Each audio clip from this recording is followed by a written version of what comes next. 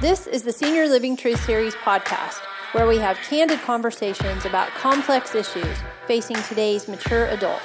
No sales pitch, only the truth. I'm Dr. Nikki Buckaloo. Welcome to the show. Okay, as Matthew McConaughey would say, all right, all right, all right. Has everyone listened to Matthew McConaughey's book? Have you guys seen it? It's called Green Lights. No? Ladies in the room, do you think he's a little bit of a sex symbol? Yeah. Yeah, see? All right, so if you're going to read the book, just get it on Audible and listen to it, because he is quite the storyteller. So it's pretty good book. You learn in the book, I won't spoil it for you, where all right originated. And then you'll know, and then you'll say it every day, because it'll be in your brain. All right. He's running for governor of Texas? Oh, darn. Well, he'll probably win. He will probably win. All right, so that is not the topic for the day. It was just on my mind, so good morning. For those of you who are new in the room, I'm Nikki Buckaloo. And let me point out our sponsors over here real quick. Jill?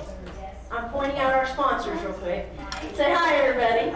All right. Yeah, so we have our group with Spanish Cove. We have our group with Bradford Village. Melissa, give them a wave. We have our Arvest bunch over there. Curtis, give them a wave.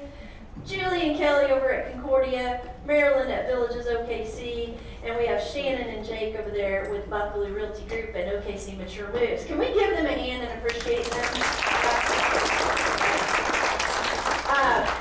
You know, it's been weird after, with COVID, everyone has had to, what they're calling pivot, right?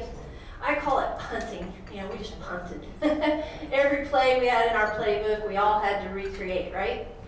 And all across the city, communities and organizations were having to do things to try to adapt to COVID. And I have to tell you, I am so proud of who we are aligned with in our sponsorships, because not only did they really do a great job of handling the COVID crisis and the pandemic, but they also did a great job of still being a part of this Truth Series, which isn't easy to do, balancing it all, right, when you have other stuff on your plate. And so from me to you guys, I just want to appreciate you and thank you for being so committed to educating, right, and empowering people. So I told everybody this morning, one of the reasons this is free is because of our sponsors, right? And I also said that I may have to start charging, because every time we do it, Chris goes and buys another piece of equipment so that we can do it online. So just know that if we start passing the plate, it's because Chris has an Amazon addiction, all right? That's all that is. Does anybody else have an Amazon addiction after COVID? Man, our doorstep packages just keep coming. I don't know. All right. So, topic for today. What are we going to be talking about? Does anybody know? Selling as is. All right, good. We're on the same page. So, well, good morning. Stan, I'm calling you out. All right. So you guys know that we've been talking about real estate and downsizing mostly this year, right? And senior options and so on. And one of the things that happens anytime the market shifts, the real estate world changes too, right? So you got to learn how to sell a house in whatever market you have in front of you. And right now we have in our midst a seller's market. You're probably hearing that, right? So how to sell a house in a seller's market, and not just sell a house, but sell it as is, because I'm just wondering, I want to do a poll before I bring Shannon and Chris up. How many of you in the room, if you're going to sell your house, whether it's in the near or distant future, would like to just sell it like it is and not do a darn thing to it? Raise your hand. Okay, good. All right, and how many of you want to sell your house and you're willing to do a few things to it if you need to? Raise your hand. Okay, great. And how many of you in the room want to make sure your house is completely perfect and pristine so that you get the maximum amount of money for it when you sell it? Raise your hand. One or two. Okay, all right, great. So this is why we're talking about this, because you saw the number of hands that went up when I said completely as is, right? And I had somebody tell me today they wanted to know how to sell it as is, like not just as is, but completely as is. There's a difference, right? Okay, so they're going to be talking about that today. And so you have in front of you a couple of pieces of paper today. One is your handout, and it's got the Truth Series logo on it, and it's dated today's date. And it asks, what is your selling expectation? And there are three options there. And they're basically the three I just listed when I asked you to raise your hands. So, and then the next section is the things that you want to talk to your real estate professional about, and there's a list of those things. So as we're going through today's talk, it might trigger in your mind things about your own home that you want to talk with someone about. So you just make a note to yourself there that I want to talk to my real estate pro about this particular issue. And then on the back of that same piece of paper, there is a list of home selling steps. And since today's talk is not really about the home selling process, but you're going to hear Chris and Shannon talk about, different parts of the process, I thought it might be helpful to have kind of an at-a-glance for you of when those things happen in the process, okay? Does that make sense? All right, so we're not going over that list today in detail or anything. It's just there for your reference, and so that way when you go home, you go, okay, well, when does that happen? Well, that's your little cheat sheet, okay? And then you have your evaluation, and I would very much like for everyone to fill out an evaluation today at the end of the talk. And there are a couple of places there that you can jot down what it is you learned today, and what was the other question that I asked? A little bit different question. What action will you take or not take?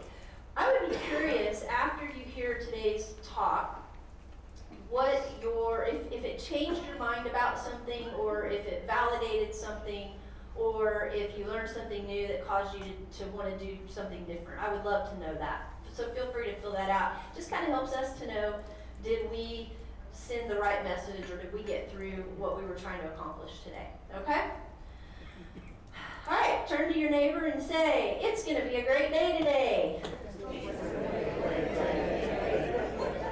All right, turn back and tell them, because you're here. Because you're here. All right, come on up. Chris and Shannon. No, I do not. You can sit where, Chris probably should sit far enough that I can't swing. Yeah, all right, good deal. Yeah. All right, so let me get my clicker going here. So these are just a few of the things that we're going to kind of cover as we go. So what does as is mean? Can a home be sold as is? How do inspections work? And then selling cash to investors will probably come up in the conversation somewhere. And then we're going to do some Q&A. Now, as I always do, I have some questions for these guys, which aren't here in my hand for some reason. It just occurred to me. So I'm just going to start. And then I have a few slides, not very many, but for those of you who are at home watching, we're going to put those slides up as we're talking about some of these things, so that if you don't have a handout in front of you, you can see them. Okay? All right. So Shannon has been with us for how long? 3 years? Almost 3 years. Almost 3 years. Is that loud enough? Well, sometimes you just got to talk into it. Yeah. Okay. It's almost like you got to be a rock star, Shannon.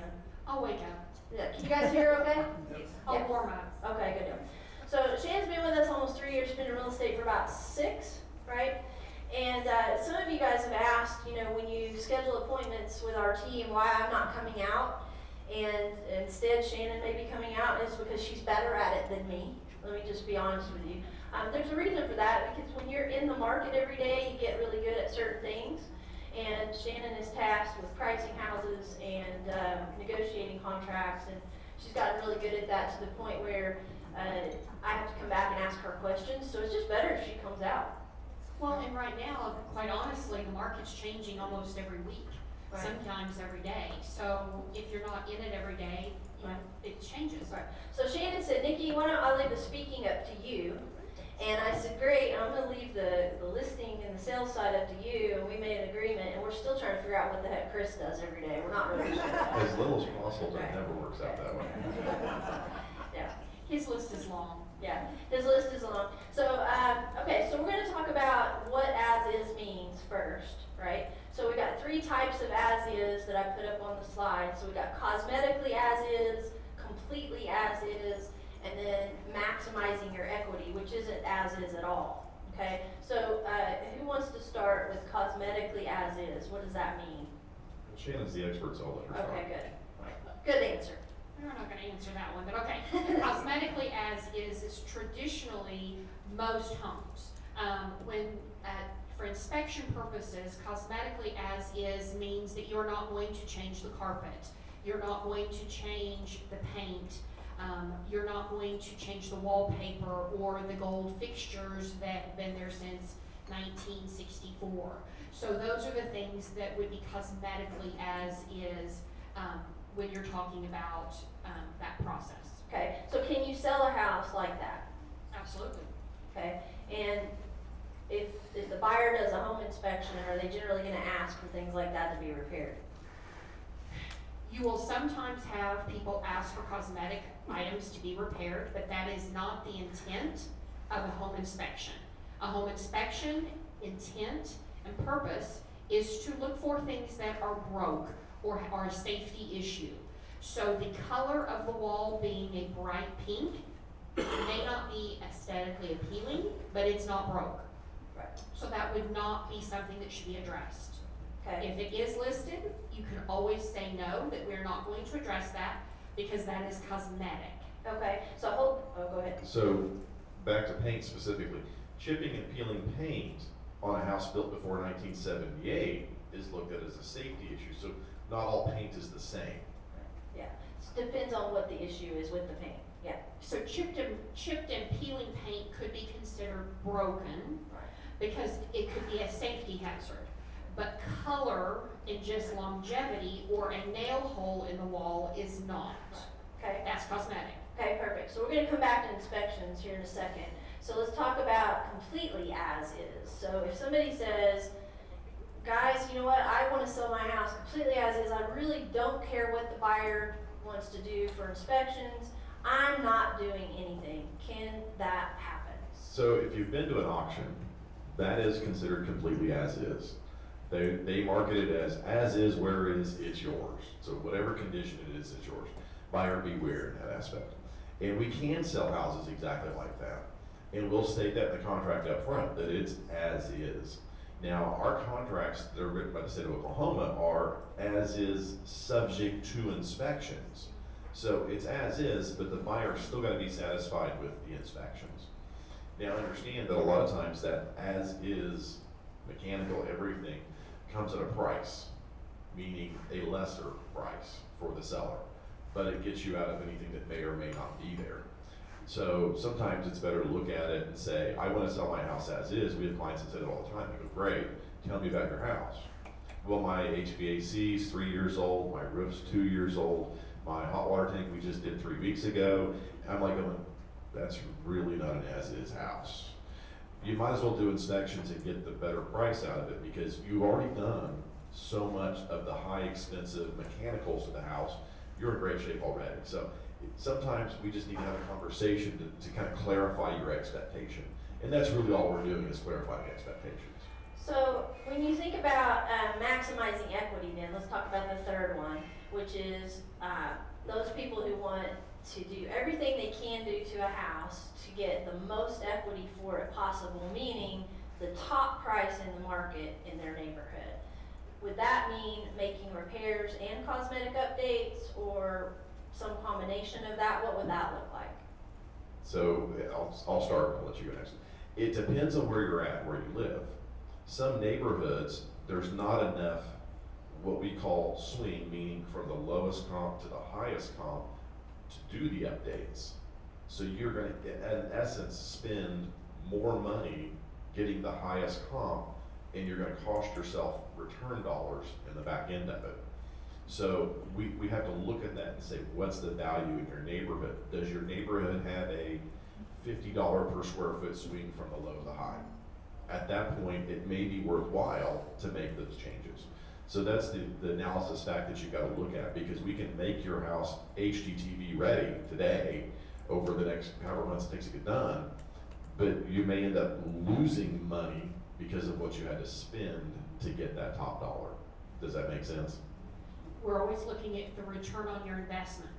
So the other part of that is you may renovate a house, and if you renovate the house to your specifications, it may not be the taste or the desire of who's looking for that house. So you may put $20,000 into a kitchen, and that may not be what the buyer's looking for. Or you may pick the prettiest carpet with the best padding, and the buyers are looking for hard flooring.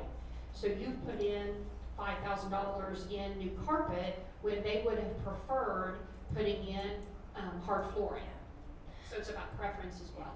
And so from what I understand in today's market, right, people are looking at colors and flooring and solid surface countertops, different things like that that are trending, right? We've all talked about trending and how they trend.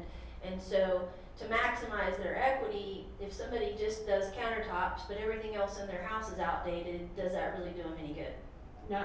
You'd be better off looking at the mechanics and what we call the bones of the house, the things that Chris just spoke about, making sure the maintenance of your house, the hot water tank, the HVAC, all of those things are well maintained and taken care of long term, and looking at those aspects and making sure the house is functioning properly, which traditionally most of our clients, that is what they've always focused on. Okay, so the two questions, can a house be sold as is if there are things in the home that are not working? So let's say you do get there and they say my dishwasher doesn't work, or I haven't used my disposal in years, I just put things in the trash and so it doesn't work. Can a house be sold like that? Absolutely. And what we do is we've got a state disclosure we fill out, and we'll sit there with you as you fill it out. And if you say it doesn't work, or we say it doesn't work as is, it's those statements that we need to make on the contract in the end that says, hey, we've told you it doesn't work, we've told you we're not going to fix it. So it's building those expectations in the contract arrangement up front. And it also may be such that a disposal is a really good example.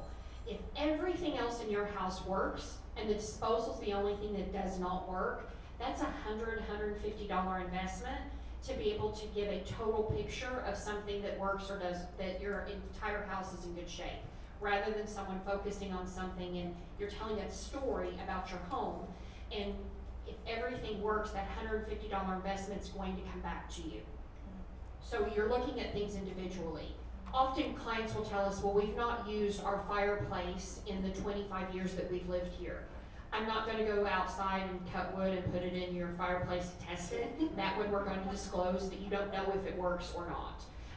We're not going to recommend that you invest the time, energy to be able to get that tested or not. That could be a buyer's. They could move in and potentially never use it for the next 20 years. So that's not something that's a high issue. But the next one that we hear a lot is that the whirlpool in the master bedroom, we've not used that in 15 years. You know what? Let's go turn it on. We can go in, fill it up, turn it on. That's not a hard one. I can operate that. So if that's the case, test it. Oh, it does work. Okay, check mark. We don't have to worry about that one. What if it doesn't work? If it doesn't work, then I can tell you traditionally that's not something that we recommend that you get fixed. You can have it looked at, or we can wait for inspections. That one you can say it doesn't work, because again, somebody may or may not use it. It may or may not be important to them. You may spend $500 for the whirlpool tub to be repaired, and the person who's buying it thinks it's kind of gross to have a whirlpool tub because of all the germs that are in it that circulate through it and blah, blah, blah. So it depends on the person. Yeah. So you're going to hear that phrase a lot today. It depends. Okay, so just know that. You guys know we use that a lot. It depends on a lot of factors, and so we'll try to cover as many of those today as we can, but you may say to yourself, well, I still don't know for my personal situation what I should do, in which case that it depends means we need to see it in the context of your entire house and your goals for that matter, right? Okay, so inspections have been talked about a lot, and disclosures. So let's talk about disclosures first, and then let's talk about the inspection process. Okay, Chris referred to disclosures, so tell everybody what that is. So your disclosures, it's 3 pages. The first page is all about the things in your house. HVAC, plumbing, hot water. For those tank, people like law. me who didn't know what HVAC meant at one point, would you tell them what HVAC is? Your heating ventilation system, so your central heat and air, your air conditioning units, your heater, however you do climate control in your house. Okay, thank you. So hot water tank, all of those things are on there. And we're basically gonna say, yes, it works, no, it doesn't, unknown. I don't know. And Does it work, does it not work, or is it not applicable because you do not have it? not applicable because you don't have it. If you don't have a security system, not applicable. Things like that. So that's what's gonna be the first page. The second page is gonna get into questions about your house. Well, have you had an insurance claim on the roof? Have you replaced the roof? Is there any, it gets Do you into have weird termites? stuff. Have you Termites. inspected for termites? Has your house been tested for mold? Has your house been tested for lead-based paint? Have you cooked meth in your house? All of these questions are on there. Are there pending things from quasi-government officials that blah, blah, I mean, it's just, Yeah. it's crazy. It's all on there, and that's pages 2 and 3. And all you do is write in what you know, and it's only what you know. If you've got a document that says, yes, this is what I know, if you've got a neighbor that told you something that may or may not be, that's not relevant. It's only in what you know is what you're disclosing. Don't you think somebody should probably disclose to those poor people in Surfside, Florida, that there were some problems with that condo?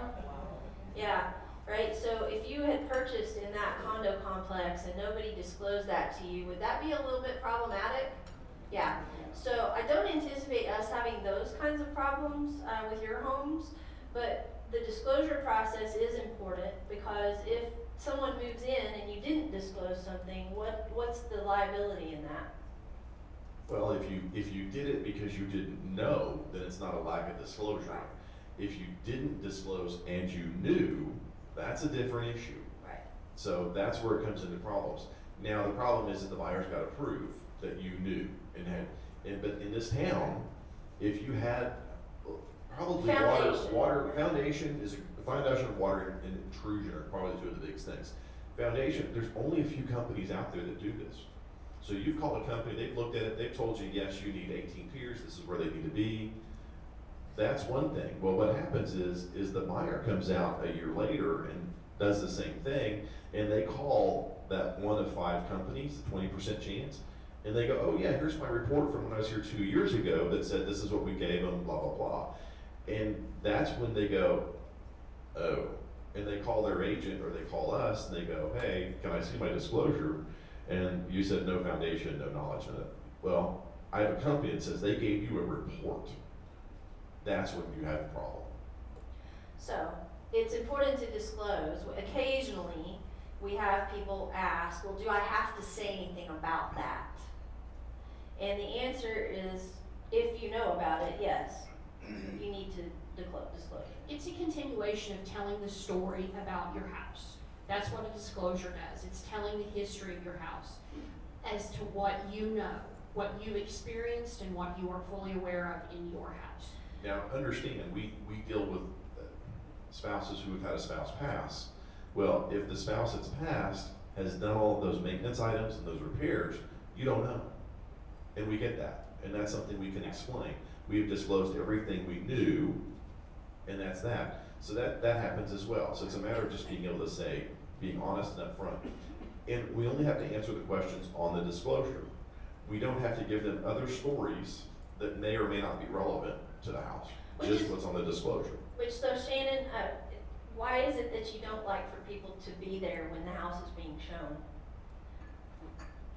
Is it for that reason partially? They tell stories sometimes? They tell stories about it, and also it's to save my seller's feelings, because people sometimes are not kind. They'll walk through your house and they will say not nice things. They'll say their opinion, or they begin to tell stories of their own about what they see in your house, and they begin to make up their own story and their perception of what's going on. So it's better for sellers not to be there during showings. Well, can I, Gene? Yeah. Okay, so our broker for the first 10 years we were together selling real estate, we just sold her house earlier this year. Now, if you've been here the last couple of months, you've heard stories. She's the one who moved to Dallas. We love her to death, and she's like another mother to me, frankly. And so I have that much respect for her. And she doesn't listen. You will eventually be a story. Yes, So- yes. When you work with us, you'll enjoy it. So It'll be a good story. she doesn't listen. She wants to do it her own way. So we finally got her to where she would move. But we had showings before she moved. Well, I couldn't get her to stay away from the house long enough for people to look at us. She'd show back up and talk to the buyer. And I'm like, Jean, you taught me this isn't good. So stop doing it. Yeah. I learned it from you. Because she would point out all the flaws. You know how we all have flaws in our house, right? And she would walk through and go, oh, and there's that, and this was scuffed, and it's like, stop pointing out the flaws, right? That's what the disclosures were. Well, and also for safety. So Jean was a realtor for years. And she would have told any of her agents and her sellers to never open the door to strangers. You tell your children that. We had a situation where a buyer knocked on the door and she invited them in and showed them the house. So again, not what we Bad recommend. idea. Yeah, Yeah. not safe. Anyway, so lots of reasons. And she knows better. Yeah. Okay, so I put on the screen a picture of the acknowledgement and confirmation of disclosure. So what is that form and why do we share it? Okay, so this form is that when the buyers make an offer, this is the form that you're going to receive. This form states that the buyer received the disclosure from their agent and they are aware of it. You are stating and you're signing that you have provided it to them for their review. So that basically everyone agrees that it's been provided and received and they've been able to see it. So there's no he said, she said, I didn't get it. It's like we want to know and it's all Everybody right. knows. Okay. Also, the other piece of this, if your realtor, your listing agent brings you the buyer, this is also where they disclose that they are working for both the buyer and the seller, so, or if they're in the same brokerage, that this is also where that's disclosed. Okay, so And if you live in an HOA, a required HOA, there's another form for HOAs. It's the same homeowners thing. association. We've got to disclose all the information from the homeowners association to that buyer, and they have an out that says they have so many days to inspect. So we've got to provide that information too. Okay, so there's multiple disclosures. We've talked about the house disclosure, the lead-based paint disclosure, the homeowner association disclosures, right? Okay, so depending on their circumstances. Well, we didn't really talk about lead-based paint disclosure. So we talked about lead-based paint. If your house was built prior to 1978, you will sign an additional disclosure if you have knowledge of lead-based paint in your home. And how you have knowledge of that is if it has been tested and you receive results. If you did not paint your house with paint that you knew had lead-based paint, or you did not have it tested, then traditionally your knowledge is that no, you do not know, you have no knowledge of lead-based paint in your home. So that's the other. Gotcha, okay. I've been in the business for 30 years, Chris and I don't think I've ever had anybody ever have to disclose that they had knowledge of lead-based paint. Have you? No, I can't think of I it. can't think of any, okay. I mean, basically, we tell anybody that's had a house built before 1978, it's got lead-based paint under there somewhere.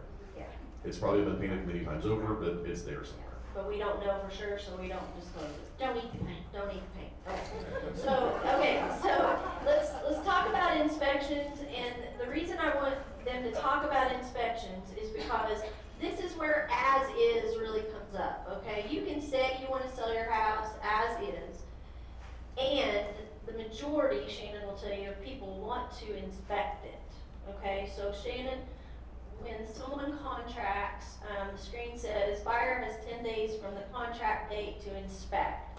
What are they going to inspect? Walk us through that process so that those people who haven't purchased a house in a long time, that process has changed over the years. What does it look like now? Okay, so when a buyer purchases a home, there's two primary inspections that they will complete initially in this time period. They can change that date, so that date can be changed to as little as 3 days, or it can be no days. I mean, they can put any time frame on there they want, or they can extend it. They can say they would like 15 days to be able to inspect the house. The two inspections they will start with is a full home inspection and a termite inspection. Those two inspections should be done in the same day, so you are not having to leave your house multiple times. They can be scheduled simultaneously. Most of our clients are already gone anyway, right? Yeah, but it's still easier if they're done the same day. Yeah, for sure. So termite inspections take about 30 minutes, 30 to 45 minutes for a house to be inspected for termites.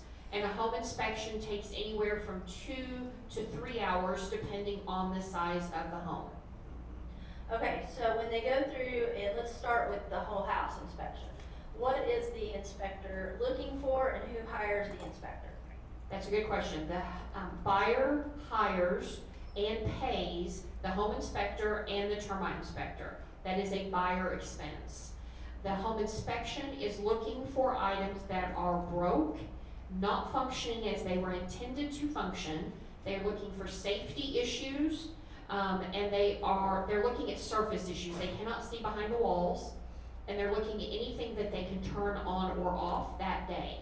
So if it is a really hot day, they could potentially not be able to test the heater.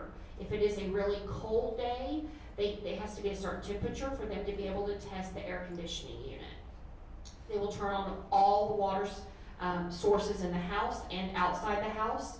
They are checking to make sure that the temperature of the water is hot enough or reaches a certain temperature. They just go through the entire house. They check all the electrical outlets.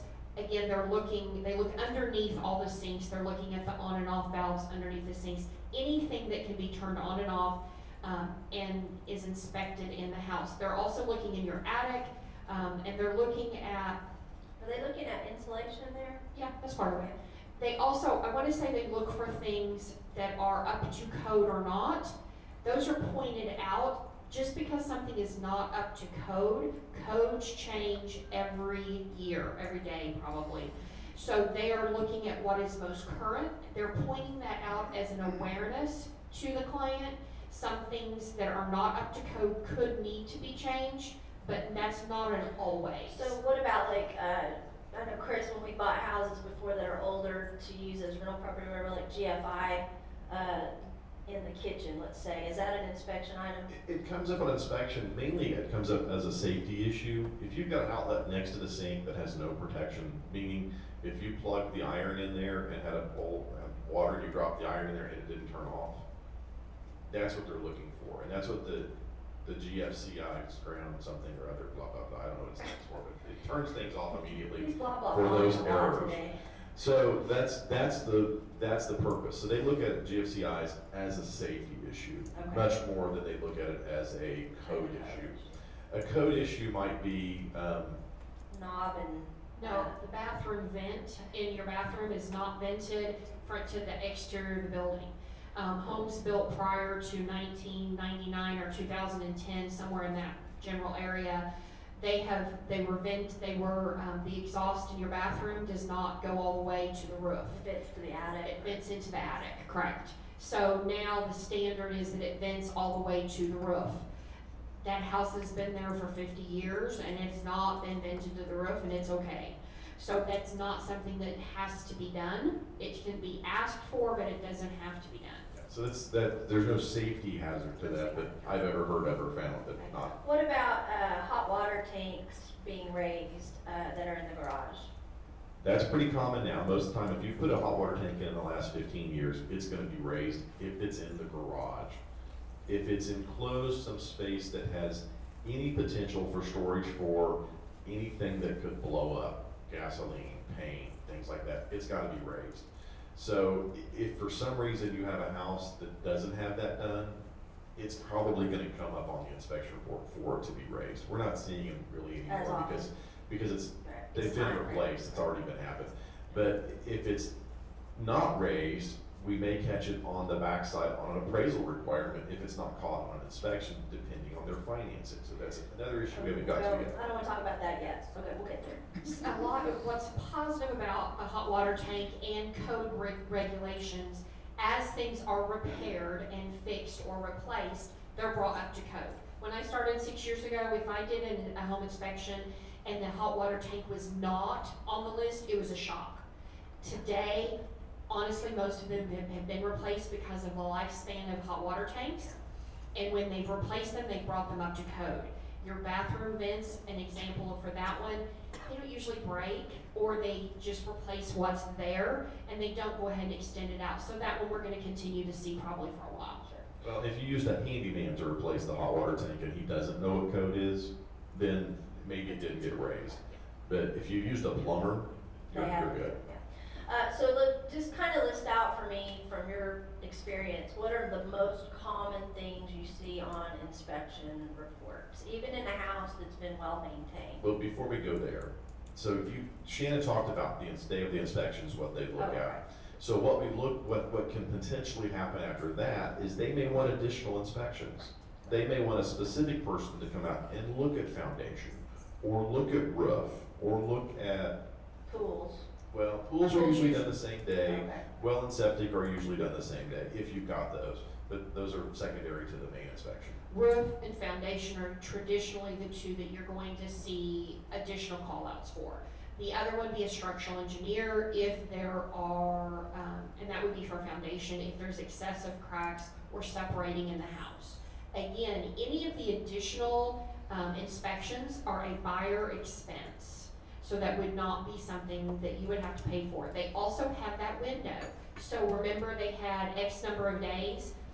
So if they are doing all of their inspections on day number 9, and they want to do additional inspections, they have to do that next day or request an extension of that inspection period, because they cannot just inspect your house every day until closing and continue to give you additional items to be repaired.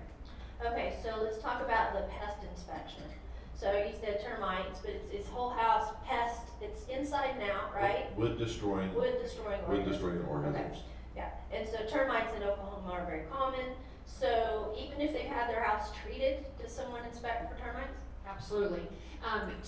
A termite inspection is a requirement for any lender that the house has been inspected.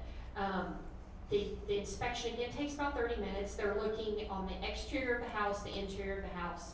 As a homeowner, if you have a bait system or if you have had your house treated in the last 5 to 10 years, providing that is helpful. That is also helps the termite inspector know, again, what the history of the house is and what's been going on in the house. So, and then you will have disclosed that as part of the disclosure. On the real estate transaction side, bait systems have little to no credibility. So I understand the concept of why they sell bait systems, but for the real estate transaction, a bait system can cause other issues, and it's more expensive for you to maintain over time versus treating once and then treating again in 15 to 20 years, generally what it speaks. So okay, well, let me back up. Okay, so what about outbuildings? So their house, interior, outside. What about like workshops, barns, other structures on the property? Outbuildings should be sold as is. Does need to be listed that way, but they will be inspected. If they need to be treated for termites, that is a negotiable item. It's not necessarily mandatory, especially if you have pre-designated as is, and that would be a true as is, that we are making no repairs on that outbuilding, that pool, those additional items, because those are also not included with any type of lender. Okay, so let's say now they've inspected the house, they've done the, let me ask about appraisals. Let me go ahead and add that to the list. So they're going to have a home inspection, they're going to have a pest inspection, whatever other additional inspections they might choose to have based on the outcome of the others. And now you've got, if they're getting a loan through a bank, a lender, they're going to have an appraisal.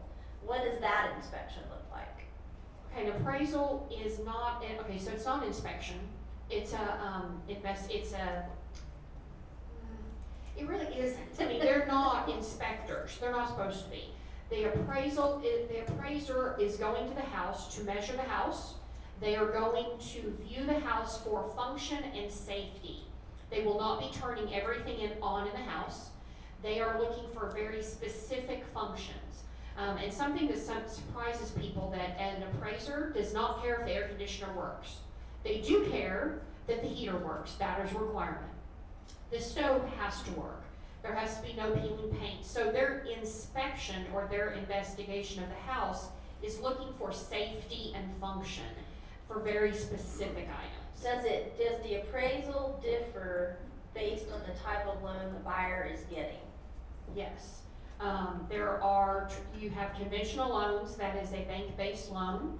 that appraisal is usually much simpler. Yeah, a little more direct. They come in and they're looking very much at the value of the house. An FHA or a VA loan are government-based loans. That would also include USDA loans and other government-based loans. Those appraisers are looking for much more specific, safe, sound, and secure items. So they are looking that there's no trip hazards. They are looking, so if you have steps, that they would have handrails. That there's no peeling paint, that the stove works. That there actually is a stove. That there is a stove, yeah, that's correct. That there is a heater, that there is a hot water tank, and that those things function. So they are looking at that. So they're looking Are window screens still a thing? And windows being able to open and that kind of thing on FHA? Not being broke. Right. They're not as concerned about all of them opening as much anymore. I've not seen many challenge opening. It used to be there had to be at least one window that opened in every deck room for egress, emergency egress. I don't think I've it's not had that looked called out at in as a while. much. But no windows broken, so you can't have cracked glass. Okay.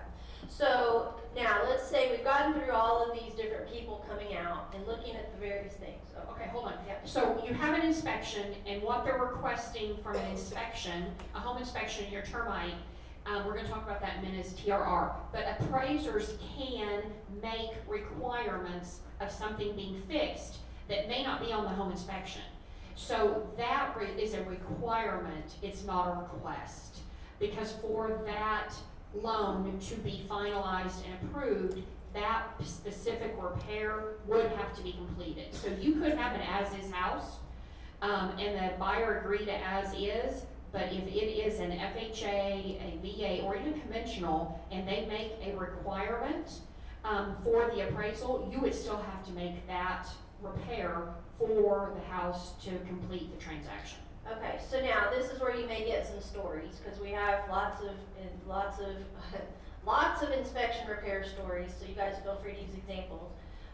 So when the buyer does these inspections, everybody's done their thing, they're gonna now give you a report. If you're the listing agent, let's assume these two are playing the role of the agent who has the house listed, and there's another agent involved who's working with the purchaser, and they have now filled out a form. Shannon, you called it a TRR. Treatment, repair, and replacement. Okay, and this is a standard form. Okay, and they're going to fill it out, and what are they going to put on that form generally?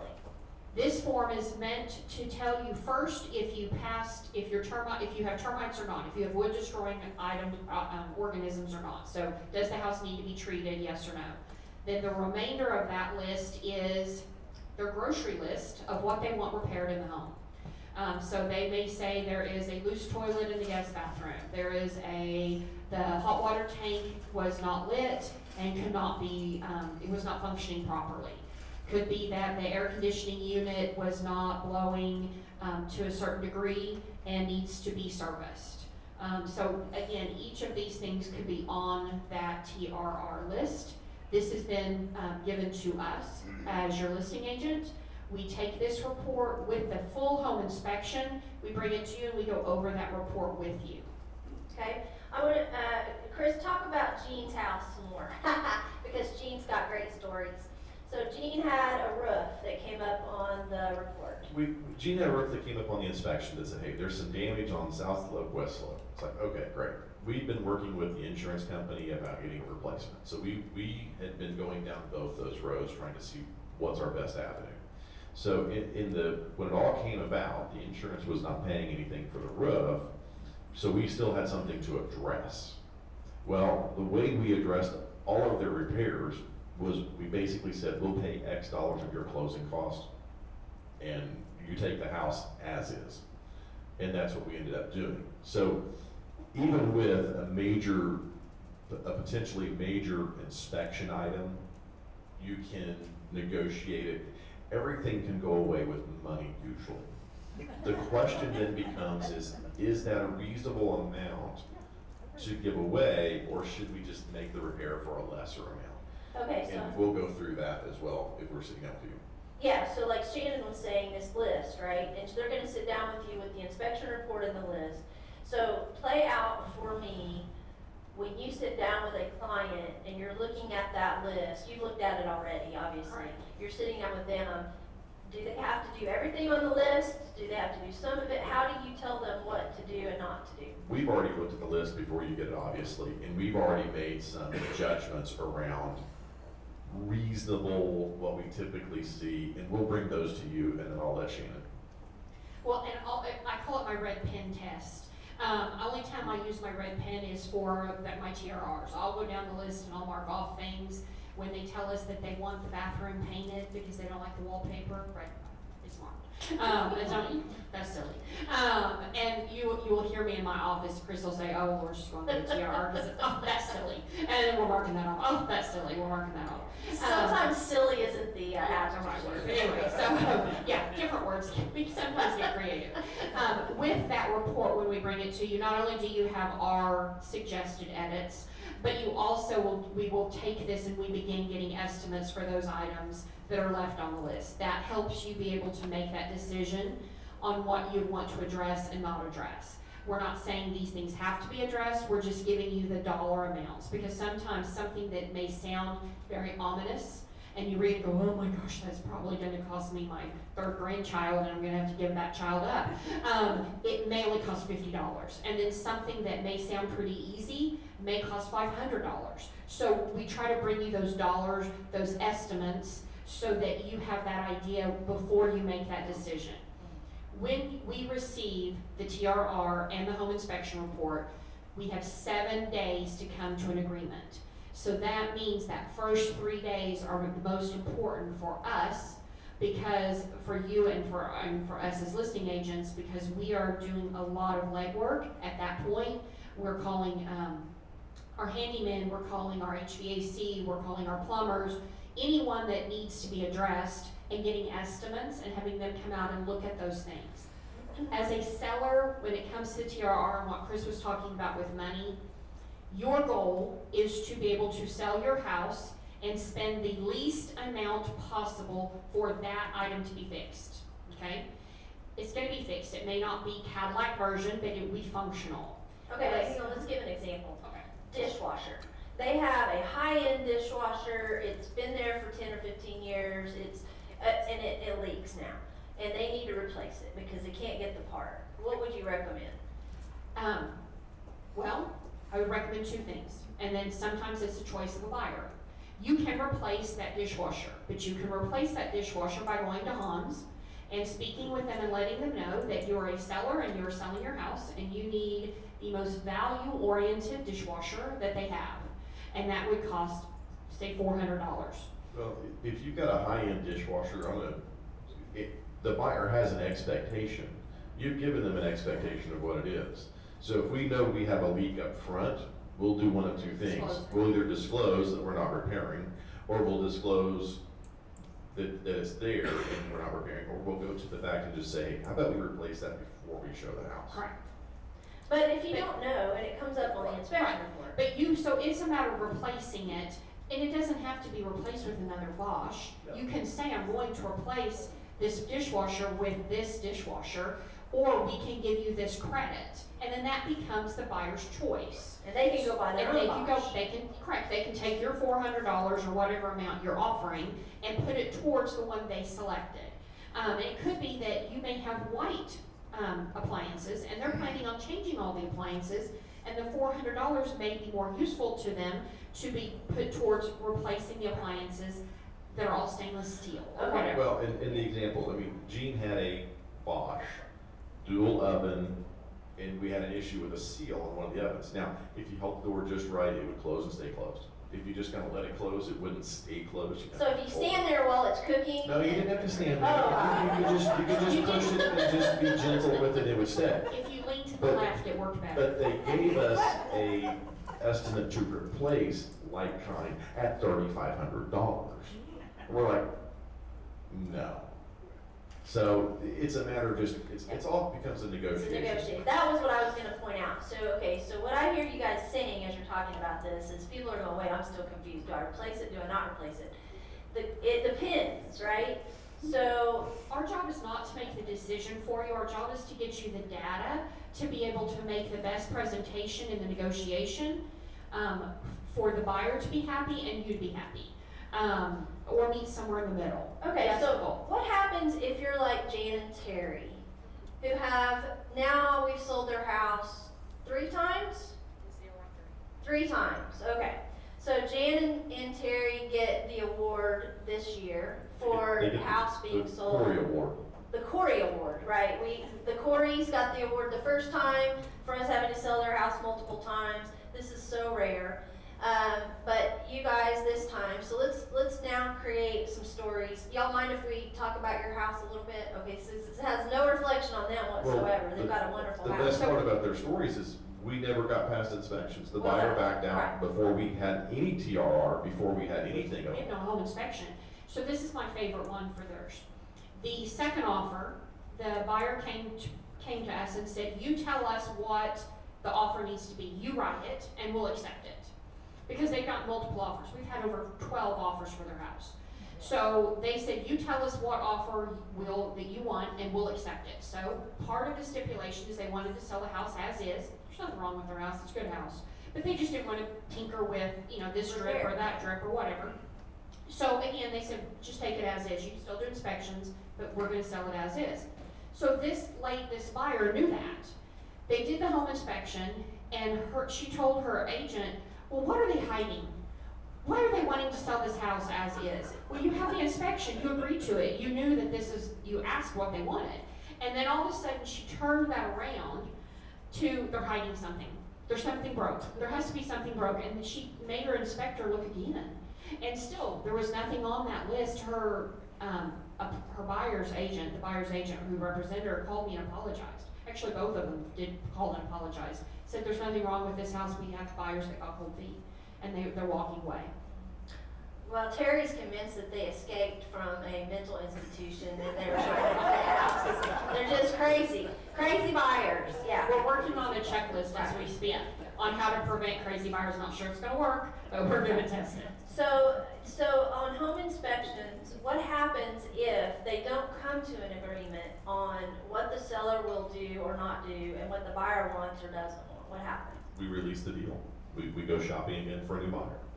Okay, so let's say you have 12 offers on a house, and the buyer presents their TRR form, and it has this long laundry list of things they want repaired, and the seller says, no, I'm not doing any of that. There's no safety issues, there's no really major concerns, these are piddly, I'm not doing those. Can you release that buyer and just see if the next buyer will take it?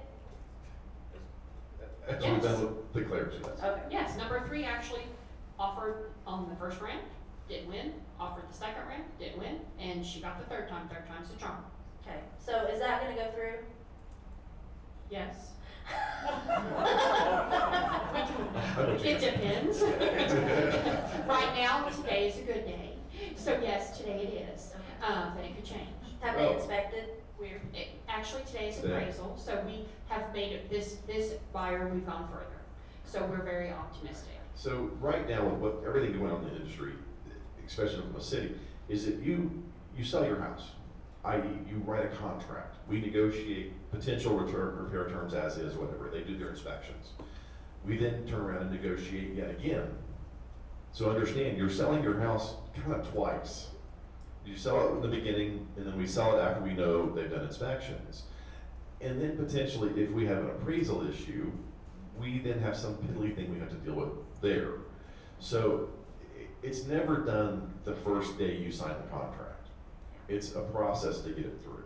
And that's what we do, is we walk that through that whole process and run that gauntlet with everybody.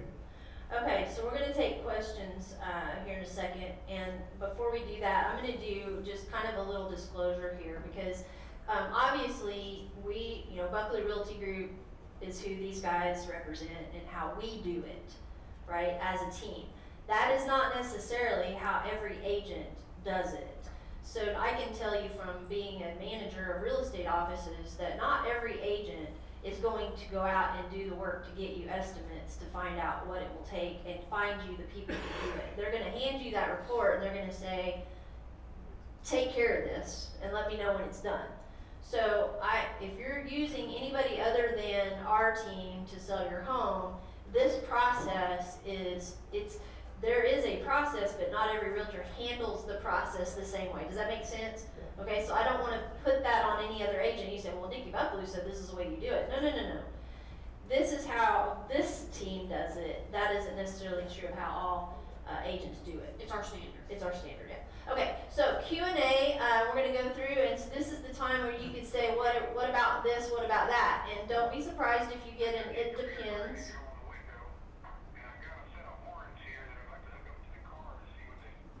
Dan, do you need to get your home warranty updated? Or your car warranty? Your car warranty? Okay, good. All right, Jerry, question. Yes, the lender's appraisal, if they find something that needs to be repaired, they don't care who pays for it, is that correct? So the question is, if the lender's appraiser that they send out, if there's a repair item, do they care who pays for it or how it gets accomplished? They don't care about anything as long as the fact that it's done in the end. So yeah, it's a negotiable item in some aspects, but it has to be done prior to closing. And most buyers won't write a check for something to be done prior to closing. So a lot of times we'll negotiate that to where it's paid for at closing, and whoever pays for it will just depend on which side it goes on the settlement statement. Does that answer your question, Jerry? Yes. Yeah, Tom? What is the agent's responsibility to get the buyer the covenants for the HOA? Okay, well, whose responsibility is it to make sure that purchasers have the covenants for the homeowner association? If as a homeowner you have that, it's nice to provide it. But it is required that they get it, who is required to give it to them is title. Because title will give them the most current updated. They're gonna sign a document saying they have it or have 5 days to review it.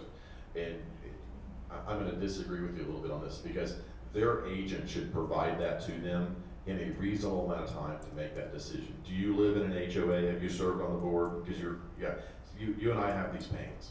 Because You're saying the listing agent or buyer's? Buyer's agent. Buyer's agent. Yeah.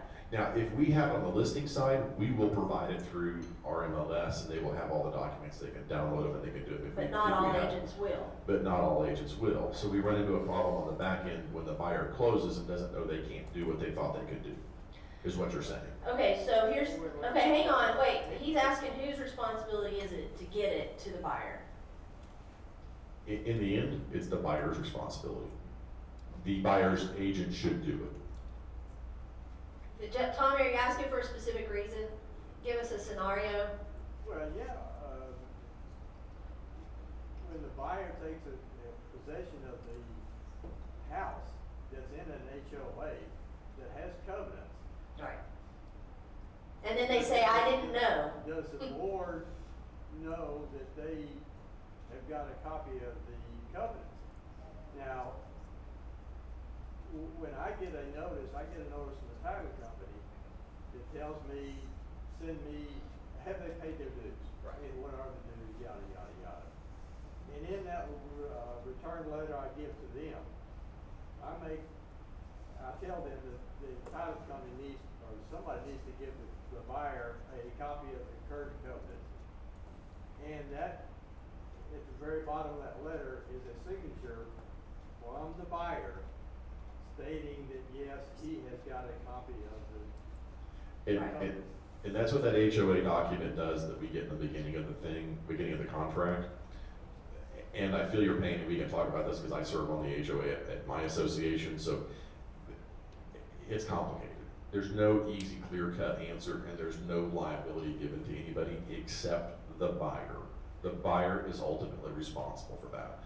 Now, did they get it from title? Did they get it from their agents? Probably, and they probably have copies in the packets in there. Did they read them? No. And that's where you run into your challenges. Okay, so this goes back to, real estate agents, by the way, are not all trained equally. Okay, so if you have a new agent out there and they're working with a client and they go to purchase a property in a homeowners association neighborhood, they're going to tell that purchaser, sign here, sign here, sign here. One of the places they're saying sign here is that you received these. Now it's their job or the buyer's job to say, wait a minute, I don't have those, I'm not signing that, but they won't because they want that house. So at closing, the title company is going to go down and say, you have received a copy of this, this, this, and this, and the buyer goes, great.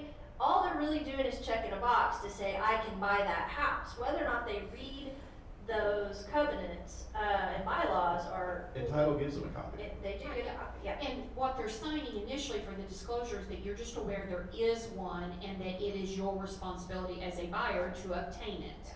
That's all they're signing. They're not signing they got copy. The biggest challenge is that buyers move into a neighborhood with a homeowners association and they break a rule, right? They break a rule. They walk their dog in the front instead of the back or in the doggy park. Okay, then they get a citation from the homeowners association that says you can't do that, and they go, what? I didn't know. And you go, you read the bylaws, right? You read the covenants, right? And they go, no, nobody gave them to me. Well, that is not true.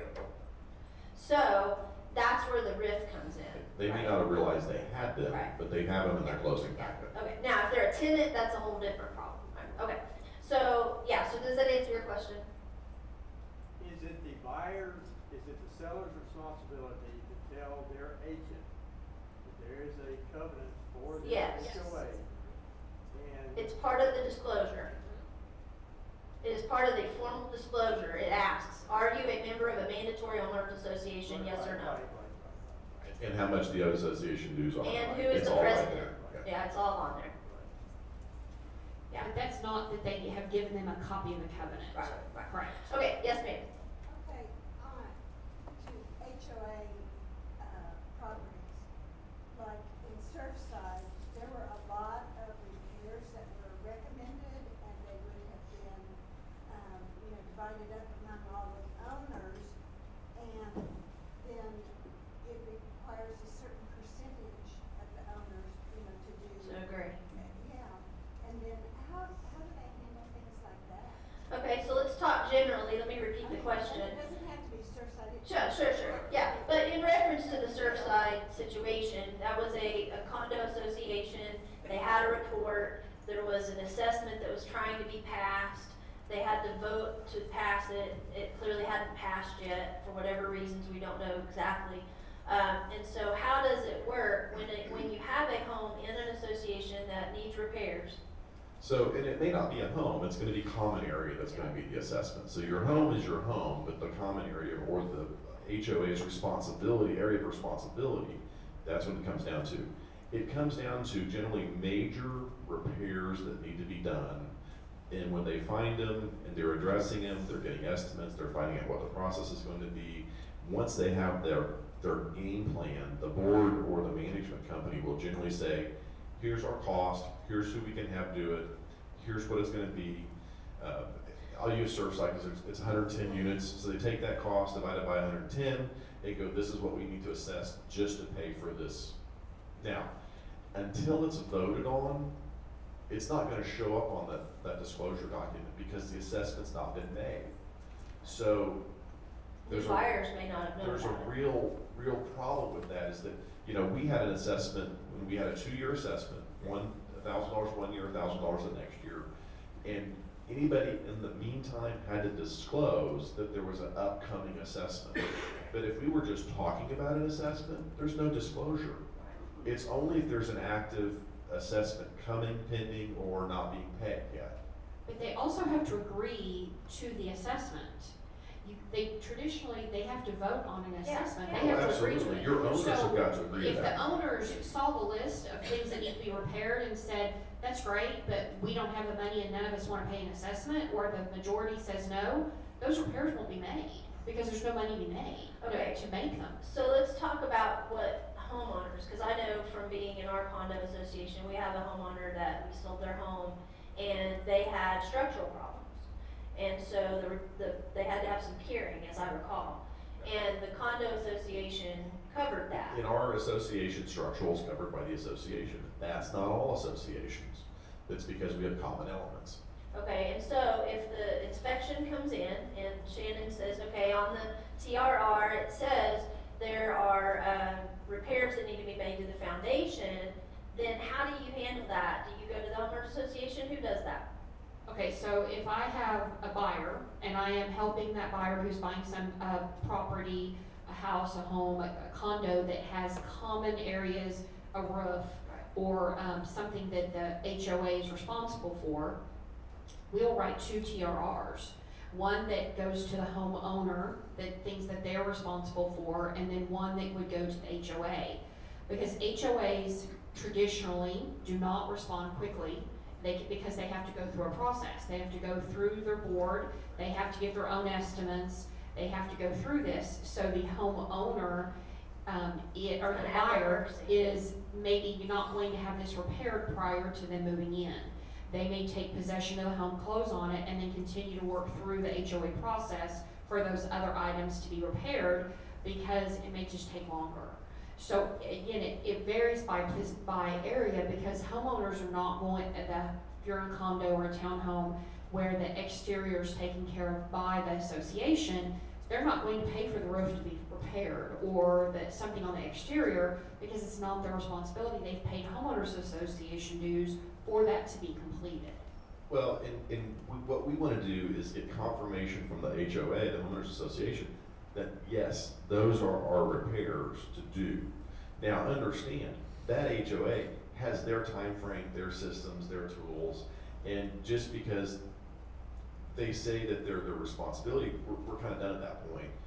Now it's up to the buyer to stay on top of the association and get them done in a reasonable The buyer doesn't time. have to close though. The buyer can No, say, the buyer can say They no, can not but make them change their mind. Yeah. And when you're talking about a homeowners association, they're looking at the greater good. They're looking at the total picture. So they have a budget, and that's where the timetable comes. So it's a very different thing when you're talking about a homeowners association that takes care of exterior parts of the body, not just of the house, rather than just green common areas. 30-second side note. If you look at buying, and you're buying in an HOA that's got a mandatory dues, they've got mandatory coverage of what they do, know their financials. yes. Know their reserves. Know that they've got money put back every month and know that they can do that. That's just a side note to the whole homeowners association thing. Yeah. All right, good. Good question. Did that answer? How do you find out the HOA's financials? How do you get the HOA's financials? You ask for it. You ask for it. Most of them have it public at some point. So websites find them. Most of the larger condos, you can get them that way. But we have to ask for their financials. Tommy, can anybody ask for your financials? Sure. Yeah. Nobody has ever. Nobody's ever asked.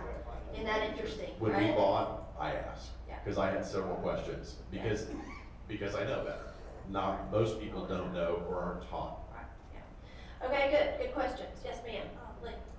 My neighbor has a house and they're thinking about selling it and it has a tree that's been cracked for 50 years with a chain around it. And I've been trying to get him to do something. When the inspecting people come in, do they look at the trees in the backyard or they can sell the house and the neighbor won't want to, the new people won't want to lose him that? Okay, so let me describe the tree. So the neighbor has a tree that has a crack down the middle. It's got a chain around it. And she's wondering if when that house sells, is that an inspectable item? If that tree's limbs go over the roof and they can potentially touch the roof, the inspector may call out that the limbs would be dangerous to the home and cause damage to the roof and suggest or recommend that the limbs be trimmed back. Limbs, but The not the limbs, tree. but not the tree. So otherwise, they will not call out the tree unless it is a safety hazard. Well, what about electrical lines heading that way? Electrical lines fall to the electrical company. So even if it takes them out, it's their responsibility. It's just an ugly tree that needs to be taken out. And if they won't do it, then you know what? If you hate it that bad, you may have to pay to have it done.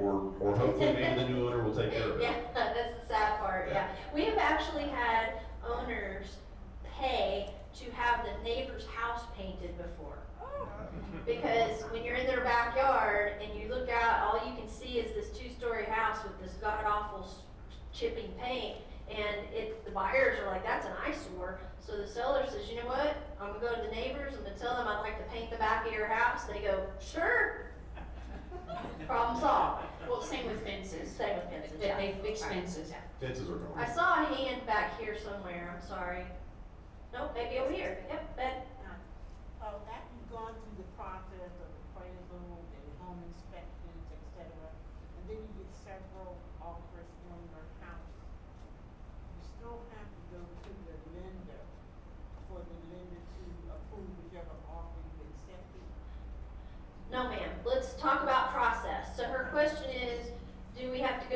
lender to approve offers. Can So- I clarify? Yeah, go Are ahead. you asking, you have to go to your lender that you currently have a mortgage through to approve it? No, let's say I wanna sell my house, Uh-huh. and I've got 3 offers to buy the house. And I select the offer that I want. Yeah. Okay, that buyer, are they approved for Okay. X amount of dollars? But now, let's say the offer that they made somewhat exceeded, or Oh, even if it didn't exceed. Oh, gotcha. If the lender says the house appraised for X amount of dollars, but we don't agree that the house is worth that much. Oh, okay. Okay, So lenders low appraisal. lenders will agree with appraisers.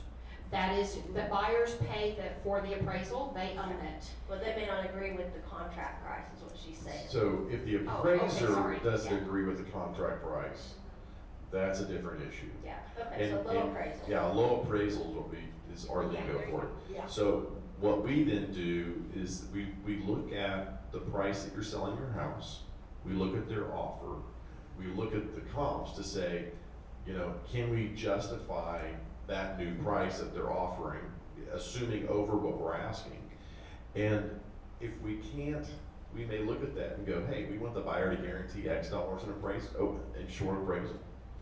And if they do, great. If they don't, so there's a lot of if-thens in that statement. If the appraisal comes in low, it's a negotiation item at that point. And as listing agents, I can tell you, I do a lot of legwork to prepare the appraiser. Okay, so things I've learned the hard way, don't give appraisers comps that offends them, don't do that. But what I can give them that's added value to them is, like you said, you have received 3 offers, and you picked one of those 3 offers. I provide appraisers a cover sheet with all of the offers behind it, so they know that the market is telling us this house is worth this amount of money.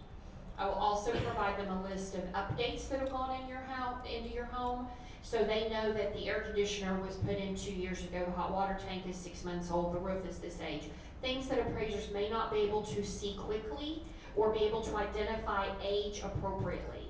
So we will give them a cheat sheet, so that makes their job easier. And so with those items that traditionally will help once we've looked at comps ourselves, to know that that would hopefully warrant that appraisal amount. So we're pricing and selling your house for what the market is today, theoretically. That's the goal, whatever the market is today. Appraisers go, what was the market the last 6 months? So that's where we run into the conflict, is that what it was and what it is And has where it's changed. headed, that's the Well, other and issue. where it headed is a different story, Yeah. so I mean, that's the thing. So I want to just kind of shift gears slightly, and then I'll open it back up to questions. So we're talking about as is, and we're talking about in a seller's market, okay? So there have been 2 or 3 things that have popped up that I just want to revisit quickly. Multiple offers. In other words, you put your house on the market for $200,000, and you get 5, 6, 7 offers, 12 offers, whatever it might be, okay? And sometimes those offers are more than what you're asking. Can you give me a scenario of where that has happened and how you handle that? Okay, so. Which scenario would you like? There's a lot of them. Okay, so let's start. So if it comes to as is, if you have multiple offers, so you receive 5 offers, not all offers are created equal. Right. And I can tell you that the highest dollar price is also may not be the best offer. So you have, just for easy numbers, you have 3 offers for your house. We have put it on the market for $100,000, okay? So you put your house on the market for $100,000, you receive 3 offers. One offer is for $95,000, and it's a cash offer. One offer is for $100,000, it's a conventional loan, and they are willing to pay up to $3,000 if it does not appraise, meeting that $100,000. And then you have one that they're willing to pay $115,000 for your house, and it's an FHA loan. Okay, so of those 3, Are they asking for closing costs on top of that? none of them are asking for closing costs. Yeah, we're not. Don't open that can of worms. He's a troublemaker. None of them are asking for closing costs. And really that's taking it into the market because that's a new thing. No one asks for closing costs. If they do, red mark, they're done. Okay, so those 3 offers, we can justify, we know that your house is valued in your neighborhood somewhere between 100 and maybe 105. And we really maybe pushed it at 100. Maybe it was really valued at 95 and we kind of pushed it to 100. That 115, you are running the risk of renegotiating down to $100,000 if it does not appraise for that 115. So of the three, the middle that's willing to take the house as is, a conventional loan, which is not a government-based loan, local lender, say it's a local lender, and they're willing to up the price, come to the table with $3,000 of their own money if it appraises for 97 or 95, that's probably your better offer than the one that's 115 that you're gambling that it's going to come down from there. Does that make sense? So that's where it's a real discussion, and it's not just about numbers. So people who throw money at something at the beginning, the end it's okay to throw a little money at it if needed. Hopefully not, but at the beginning, money is not always the cure-all because There you are do start multiple to, variables. there's lots of Yeah. variances. Well, and even if we look at offers that are all, let's say they're all within a few $1,000s, $3,000 max difference, and they're all by lenders, they're all financing. So we'll take those and go, okay, we know this lender does this, and this lender does that, and this lender does this, and this is a problem, and this is, we'll don't close on time because we know they don't ever do that. And here's your prime lender that we see most effectively closing. We'll look at that and say, you know, this may be $1,000 less, but this lender is able to influence and get the right appraisers. They got a good slew of appraisers they have to choose from. They'll probably get the value faster. They'll close on time. We'll say this, because of who they're using, is probably the best offer. And maybe you could counter it to meet the other offers. Absolutely. And we say, well, they're short 2,000, so maybe we counter 2,000 and say, hey, because of what you've done so far, we can do this. How about this? So we're looking at, I mean, down to It's a who bigger your picture. lender is. Yeah. I mean, that makes a difference to the seller, and it also makes a difference to how we get your transaction. So you guys closed should, on time. you know, if you think it's funny watching Shannon or listening to Shannon go through a TRR, you ought to be on the other side of the wall when she's putting together a spreadsheet with multiple offers, right? Because that's really what it is, because she can't just come in there and hand you 10 packets with all these papers, because you'll be looking at her like, what do I do with this, right? So she goes through this process of taking all of the different variables that were just kind of described and then some, and plotting them on a spreadsheet and line by line saying, this would be your net, this would be the lender, this would be the time that they're asking for, etc. There's lots of Well, and factors. we've got people in the room that have that Yeah, experience already. all right. We're good at it. Yeah. Bill, you had a question? Well, this is maybe a little off topic, but you see all these ads on TV about, I'll buy your house for cash. Good question. Is Yeah. that just a ripoff or? is Okay, it no, something- good question. Okay, so all the ads, all the things you get in the mail, the signs you see, we'll buy your house for cash. How many of you have gotten at least one of those? Oh, yeah, isn't that funny? Yeah. Okay, so they will pay cash for your house, no closing costs, in 3 weeks close. Chris, you want to address this? What are they doing? How do they figure out what they'll pay you? So they have a formula they work within. So they're gonna look at your house, they're gonna walk your house, they're gonna see if there's any major deficits to it. Does it need a roof? Does it need HVAC? Do they have all that? They're gonna take all those repair costs. They're gonna say, if this house at market value currently, not repaired, but currently is 100,000, they deduct all these things. So they say it's gonna be repairs. Let's say their repair list is $25,000. So now they're down to 75,000. And then they go, I'm gonna pay them 35% of that. So they look at your house that started out at 100,000 value if you sold it retail. They're gonna deduct their repairs, they're gonna turn around and deduct another 65%, and they're gonna say, okay, so I'm gonna offer you 28.5. And you Cash. cash will close in 3 weeks. And the fact is that all of our things are cash because you get paid at closing no matter what, whether it's a lender doing it or it's a cash sale.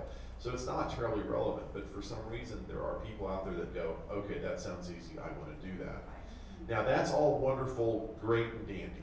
Now let's say you come out and they've said, we'll do this, and we're going to give you a fair price for it. At least in your mind, a fair price. They're going to give you that $90,000. Well, the question is can they close? Because we have people that will, we've had two in the last couple of years that they signed a deal to contract to sell their house to this person for this price. Well, what they're doing is they're taking your house, they're tying it up for 6 weeks, they're marketing it for $120,000, trying to get it sold before they have to close, so someone else buys it, not them, because they ain't got a dime.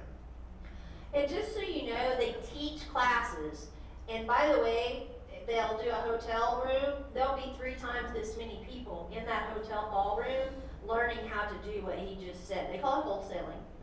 And they're teaching these, a lot of times, very entrepreneurial people, very charismatic. I always laugh because my son-in-law thought he wanted to do this for a little while, till he came to our house. And he came in and said, I think I'm going to start wholesaling. I went to this class in Austin, and they taught us how to do it. And I went, really? Good deal. How does that work? He didn't have a clue how to explain it to me, how it worked. But he began to tell me, and I said, so what you're saying is you have no money, and you're going to go buy a house, contract on a house, go find a buyer to buy it from you before you've closed on it. He goes, yeah, exactly. I went, oh, God help us all. Right? So I'm not going to call it fraud. It's real close. It's real close. Yeah. If they're not disclosing to you that that's what they're doing, by the way, it is fraud. It is at that point. Now, they will disclose to you in fine print that that's what they're doing, but you won't read it because you'll be so excited that you just got a cash purchase. There is a local real estate company that is exactly what they do. We fell for it once. And anytime we get an offer from them, I would, if I could get away with just shredding it and not showing it to my seller, I would, but I have to show it to her, it's required. I show it with the red line. Jared? Back in the old days, you used to get a contract, it had to be presented, and you had a specific number of days to respond. How has it worked with being open for multiple offers? Yeah. Yeah. I don't understand So that. what is the response time, basically? So when it used to be, you said, you got an offer and it would say you have, say, 24 hours to respond or 72 hours to respond. You're getting multiple offers now. What is the response process? Okay, so price point guides that a lot. The higher the price point, the less multiple offers are out there. When you put a house on the market, multiple offers historically come rather quickly because that is a high demand area or high demand price point.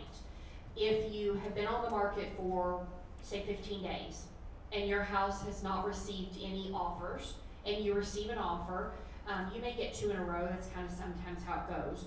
You can push back as the seller, because right now I got an offer the other day that they told me I had 3 hours to respond on July 4th weekend. They get a red pin? They got a red pin. They got a phone call, so kind of a red phone call, because I called very nicely and said, I so appreciate the offer, thank you, but my seller is unavailable for the next 24 hours, and we will respond by this day, and this date and time, is that acceptable to your buyer?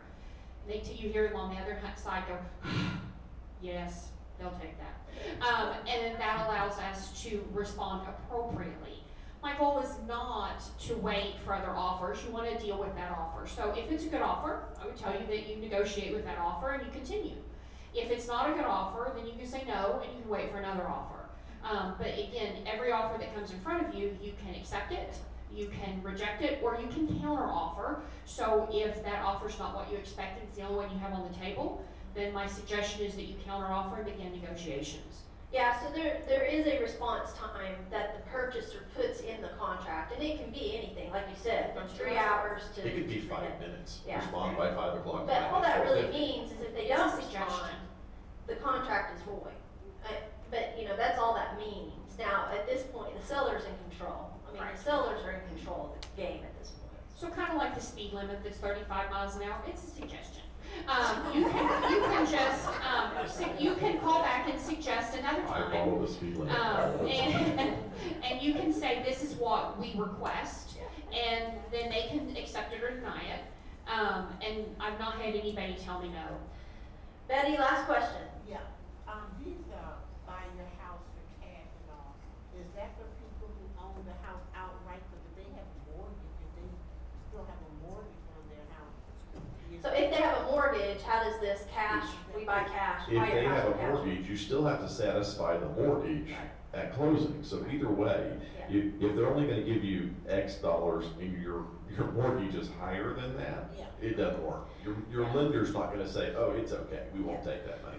But if they take so much time to give them the cash and they owe the mortgage company, and they hurry up and go through the process so they can sell it to somebody else. Oh, yeah, that- for more yeah. money. Yeah, they're buying time up front before they actually have to give you any money to sell it to somebody else first. But if you can't pay your mortgage company at closing, you can't close. Or you bring a check with you. Or you bring money. So let me just say this before we finish the conversation, and that is that the people who are out there buying houses for cash, they are working off of the law of averages, the numbers, okay? So statistically, they know that there's a certain percentage of people out there who this is a fit for. It's probably not anybody in this room. Now, back to Jean, she had a condo down in Dallas that she had rented out for years and years and years to a friend of hers. And basically, when the friend moved out, she goes, you know what, it needs to be completely remodeled. It's really not in good condition, and I don't want to have to go to Dallas to deal with it. She called one of these investor guys. He made her a ridiculously low offer, and she took it. Convenience, hassle-free, didn't have to worry about it, easy. And she wasn't relying on the income from that asset. Right. It was completely 100% to her just bonus money, like she didn't even have it. Does that make sense? So it's for people who have, let's say you inherited a house in Oklahoma City, and you're a kid who lives in California. Your parents left you this house that needs to be completely remodeled and emptied, and you don't want to have to hassle with it. Those guys, that's who you're looking for. That's who they're looking for. Somebody who wants to just take whatever they can get for it and move on. And it's unfortunate because it affects your property values too, right, when it happens in your neighborhood. So we try not to let that happen. All right, can we give these guys a round of applause? Okay, so to kind of wrap up today's conversation,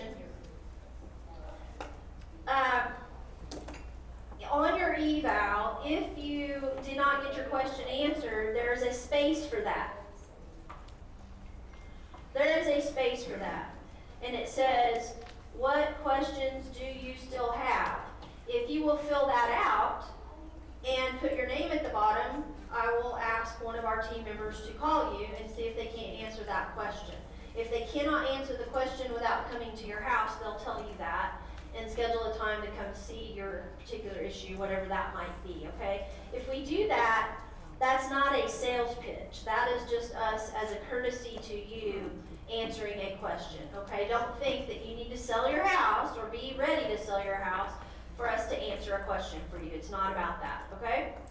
All right, next month, let me tell you what this is about because I want to make sure you guys understand it so that you can tell anybody that might be appropriate to come to this class.